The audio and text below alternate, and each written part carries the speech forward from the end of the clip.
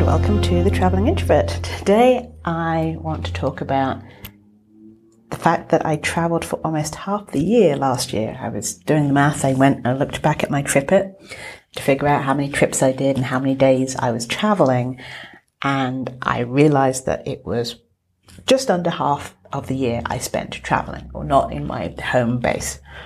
And so I want to talk about a couple of the things that I learned last year while travelling for that amount of time. So one of the things I did last year, which I'd never done before, was crossing a land border. This was between Guatemala and Mexico. It was unexpected. Originally, I was supposed to fly, but there was an earthquake in Guatemala and some other things happened. And because of this, I ended up having to cross the border walking and with a tuk-tuk and with other methods, but I had to cross a land border. That was something I'd never done before, and it was an interesting experience. The other thing I learned last year was it's okay to travel, not with the airline of your choice, but it does make the travel a little bit more stressful, for me anyway, and a little less sure. So, for example, when I travel with the airline that I'm used to traveling, I know when to check in, I know like how long the lines are going to be, I know what I can get and what I won't get. When I'm traveling with a different airline, it's not as easy and not as autopiloted, so I have to make more decisions during the day. The other thing I learned, which took me years, is so right now, as of today, Uber is not allowed in Vancouver. And the airport is kind of far away from the city. And so if you have an early morning flight, being able to get from your hotel to Vancouver Airport can be a real problem because taxis are not considered to be reliable. So you can order one, but it might not turn up.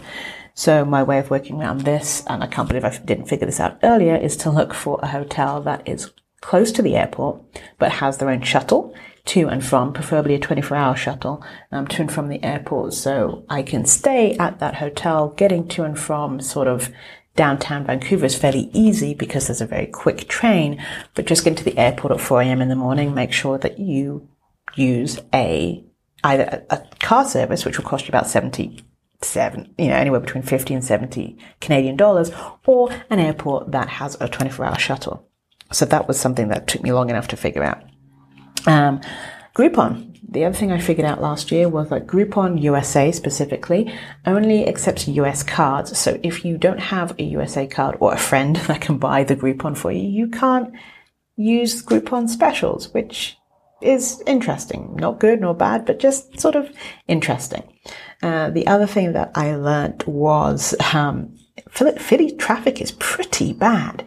Didn't realize it at the time, but Philly isn't known necessarily for traffic, but to get from one place to another can take a really long time. One of the other things I learned was traveling around the holidays. I was in Nashville for the holidays, and I had a particular Uber driver who on that day decided to berate people who were not celebrating that particular religious holiday. And so that was a very uncomfortable, let's be honest, ride in an Uber. Hey, Uber drivers, we get you have an opinion. It doesn't mean that you have to berate your passengers. Just saying. And the other thing that I learned was to pick very carefully which speaking gigs I attend. I definitely made some mistakes last year with that, and now I hope to learn from them. They have led to wonderful experiences and knowing different people, but there's just some things now that I've put in place to see if I end up doing these things or not. So those were some of the things I learned in my half year of traveling. I'm sure there was a bunch more, but these were the ones that popped up to mind right away.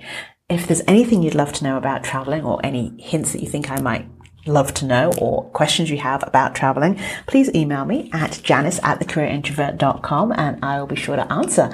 Thank you for listening. This is Janice at thecareerintrovert.com, helping you move forward with your career and your business in line with your introversion.